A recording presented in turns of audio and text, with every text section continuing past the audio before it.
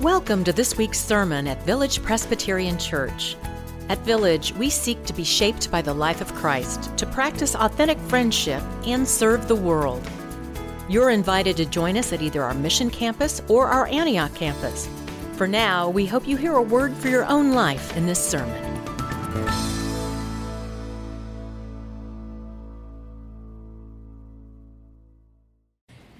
Our reading today comes from John chapter 11, verses 28 through 36. You can locate this text in your Pew Bible on page 979. First, let us prepare our hearts for God, to hear God's word. Dear God, thank you so much for being with us. When we read your word, we remember that the Holy Spirit is in this room and in our hearts. Help us to understand your scripture is your scripture and live it out in our lives. Thank you for the hope and the encouragement your word brings us. Amen. When she had said this, she went back and called her sister Mary and told her privately, "The teacher is here and is calling for you." And when she heard it, she got up quickly and went to him. Now Jesus had not yet come to the village, but was still at the place where Martha had left him. The Jews who were with her in the house consoling her saw Mary get up quickly and go out. They followed her because they thought she was going to the tomb to weep there. When Mary came where Jesus was and saw him, she knelt at his feet and said to him, "Lord, if you had been here, my brother would not have died." When Jesus saw her weeping, the Jews who came with her also weeping, he was greatly disturbed in spirit and deeply moved. He said, "Where have you laid him?" They said to him, "Lord, come and see." Jesus began to weep. So the Jews said, "See how he loved him? The grass withers and the flower fades, but the word of our Lord shall stand forever." So we are continuing our sermon series, The Gospel According to Pixar, and we're walking our way through 4 different Pixar films. Today we're looking at the film Inside Out. And in Inside Out, we follow the life of Riley, and we see her birth, and we see who through her early adolescent years, think 13, think 14 years old. When Riley is born, the way the designers of this film portray it, she has a control center in her personality, in her brain. And that control center introduces to us 5 different emotions that carry us all through our lives: joy, sadness, fear, disgust. Joy predominantly. Fear also, sadness, disgust, and the most potent one, of course, anger. So when we meet Riley at her birth, we meet these 5 different emotions, and they drive Riley's life, as they do for us all. We also discover that each of us have core memories, and in this film, they take the shape of a ball that's colored according to joy or sadness or fear or disgust or anger. Those core memories shape who we are. Sometimes those memories are filled with joy, sometimes fear, sometimes sadness, disgust, and anger. Last night, I had the privilege of officiating a marriage right here down front. Megan Spivak and Elijah Beal got married right here. As is typical, I came in with Elijah and his groomsmen, and we were standing there for a while the bridesmaids were coming down our center aisle. And they stood there, these beautiful women, these handsome young men. Then the doors were opened, and here comes Megan Elizabeth Spivak with her dad, Jeff, members of our church. Megan grew up here in our congregation. They live in Boston now.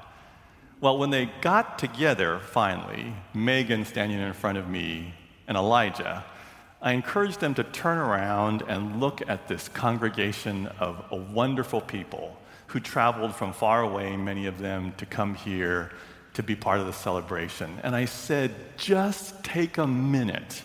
There's a lot going on in your hearts and your minds right now, but look around and just take a picture of what you see and sense the love here in the room for you.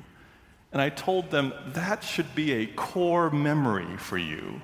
And I hope it's a joyful one, that you would just remember for the rest of your days this moment. That's the goal, right? Each of us have core memories in Pixar's film shaped by this orb.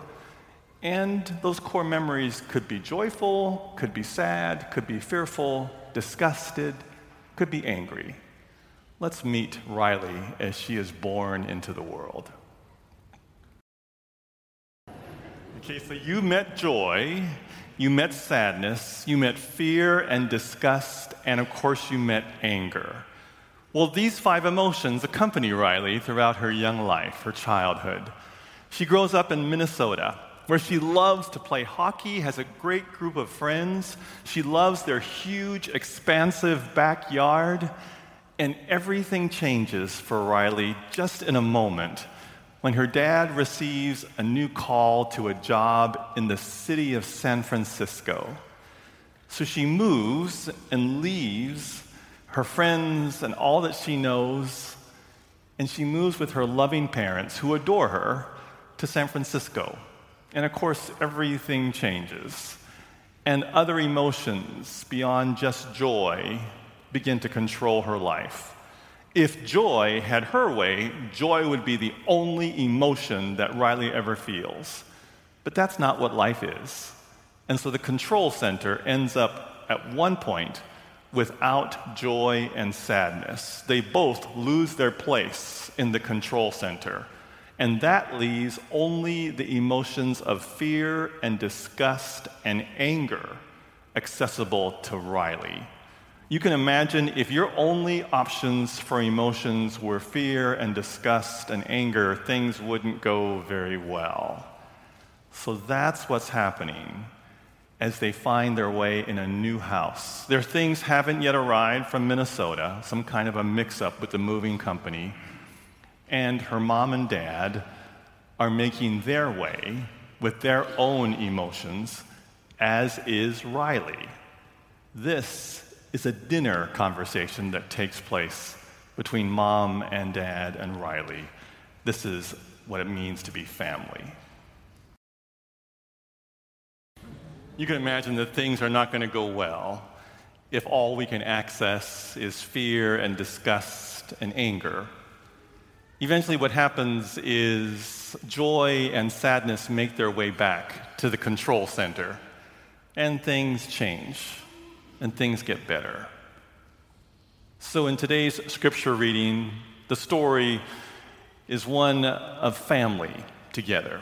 Jesus knows Lazarus, knows Mary and Martha, these sisters and brother of one another. They've become like family to him. So he gets word that Lazarus, whom he loves like a brother, is ill. Mary and Martha send the word to him and say, please come right away, because they know what's possible. They've seen Jesus do healings. They understand.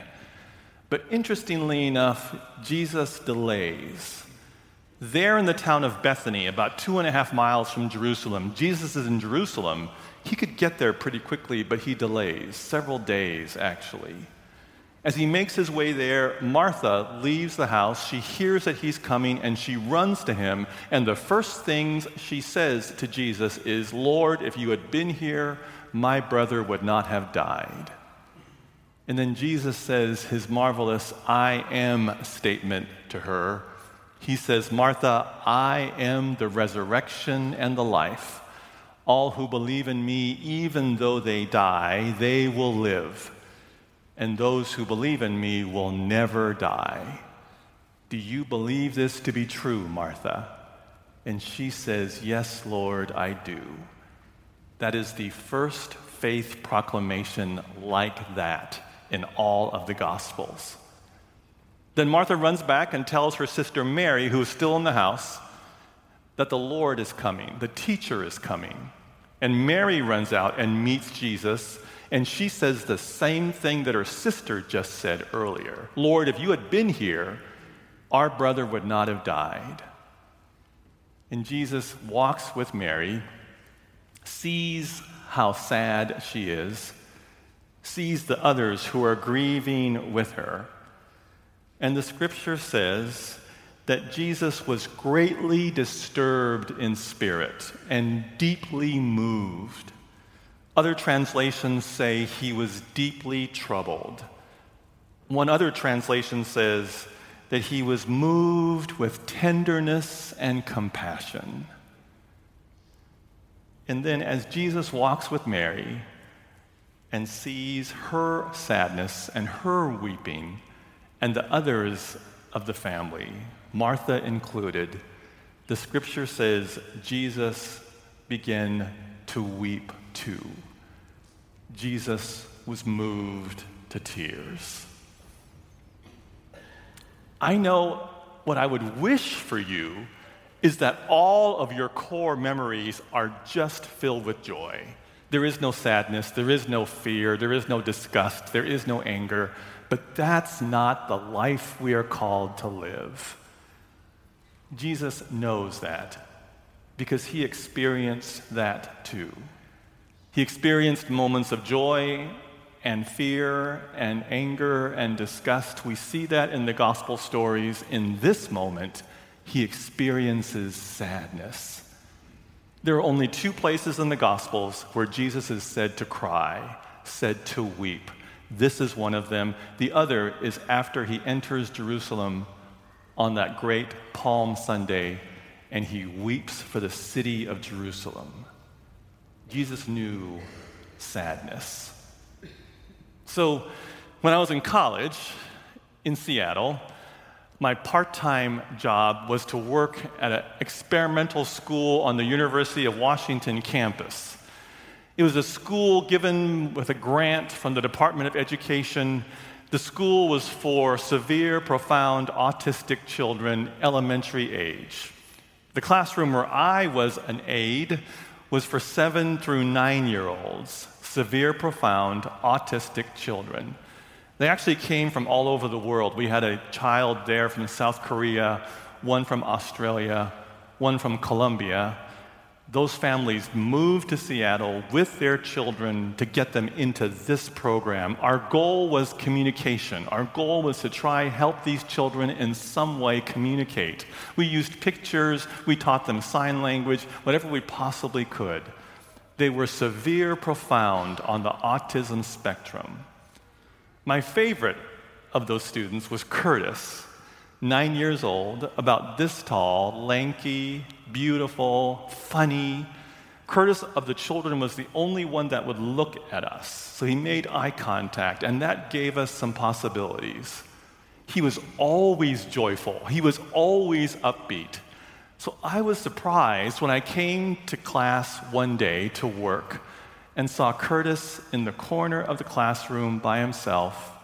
He had his hands over his head, his eyes were closed, and he was rocking to himself gently. I went over to another aide, a friend of mine, and I said, "What's going on with Curtis?" And she said, "I don't know. He's been like that all morning. We've tried to work with him 3 different times." Curtis is in the corner, eyes closed, hands over his head, and he's just gently rocking back and forth. I had never seen this behavior before. So I went to Curtis and I sat down next to him and I nudged him and I said, "Hey, Curtis, this is Rodger. I'm so glad to see you today." No movement, no change. And I said, "Curtis," he liked to be tickled at times. So I started to tickle him and he didn't respond. No movement, no change. So I got up and went to the lead teacher, Becky, who's brilliant, had been teaching severe, profound autistic children for 20 plus years. And I said, "Becky, what's happened with Curtis? I've never seen him like this." And she said, "Yeah, every once in a while, I guess you haven't seen it, Rodger, but he comes in like this. I talked to his dad who dropped him off this morning. Nothing changed, but this is the way he is today." So I went back to Curtis, bound and determined because I did not want this little boy who I love so much to be sad. Tickled him again, no response. And Becky could see that I was actually pestering him out of my need, not his. And she came in and sat next to me and said, "You know, Rodger, he's 9 years old. And for all of his life, he's received the exact same signals that all of us receive. But somehow in his beautiful brain, everything gets jumbled up. And he hasn't been able to tell us why or how or what's happening all of his life. He's on the spectrum as severe, profound autistic. I think it's tough to be 9 years old in general. It's really hard to be on the spectrum like that. I think he's just sad, and that's okay." And then Curtis leaned into Becky, and she started to stroke his hair, and he began to cry. Just sob. And it broke my heart. But I realized, oh, Curtis, it's got to be hard to be who you are. Jesus knew that sadness. When he saw Mary and Martha, when he thought about the death of his good friend, Lazarus, Jesus wept too. So eventually Riley, so sad, decides to run away from home, wants to go back to Minnesota. She gets on a bus leaving San Francisco, is somehow going to make her way across the country back home. Joy and sadness find their way back into the control center, and at that point, Joy wants to take over. But she realizes that Riley just needs to be sad, because that's where she is right now. And it's through sadness that Riley is able to come home and see her family. I want you to watch this. I know in our families, I would want us only to feel joy, but that's not where life is all the time. When Jesus sees Martha and Mary and their sadness, Jesus weeps with them too. Sometimes in sadness, the best thing family can do is just to be sad together. The author, Washington Irving, says, "There is a sacredness to tears. They are not the mark of weakness, but of power. They speak more eloquently than 10,000 tongues. They are the messengers of overwhelming grief, of deep contrition, and of unspeakable love." Joy, sadness, fear, disgust, anger, we feel those things. And Jesus felt them too. In the name of the Father, and of the Son, and of the Holy Spirit. Amen. Thank you for listening to this week's sermon at Village Presbyterian Church. Learn more about us at villagepres.org, and we invite you to join us again next week.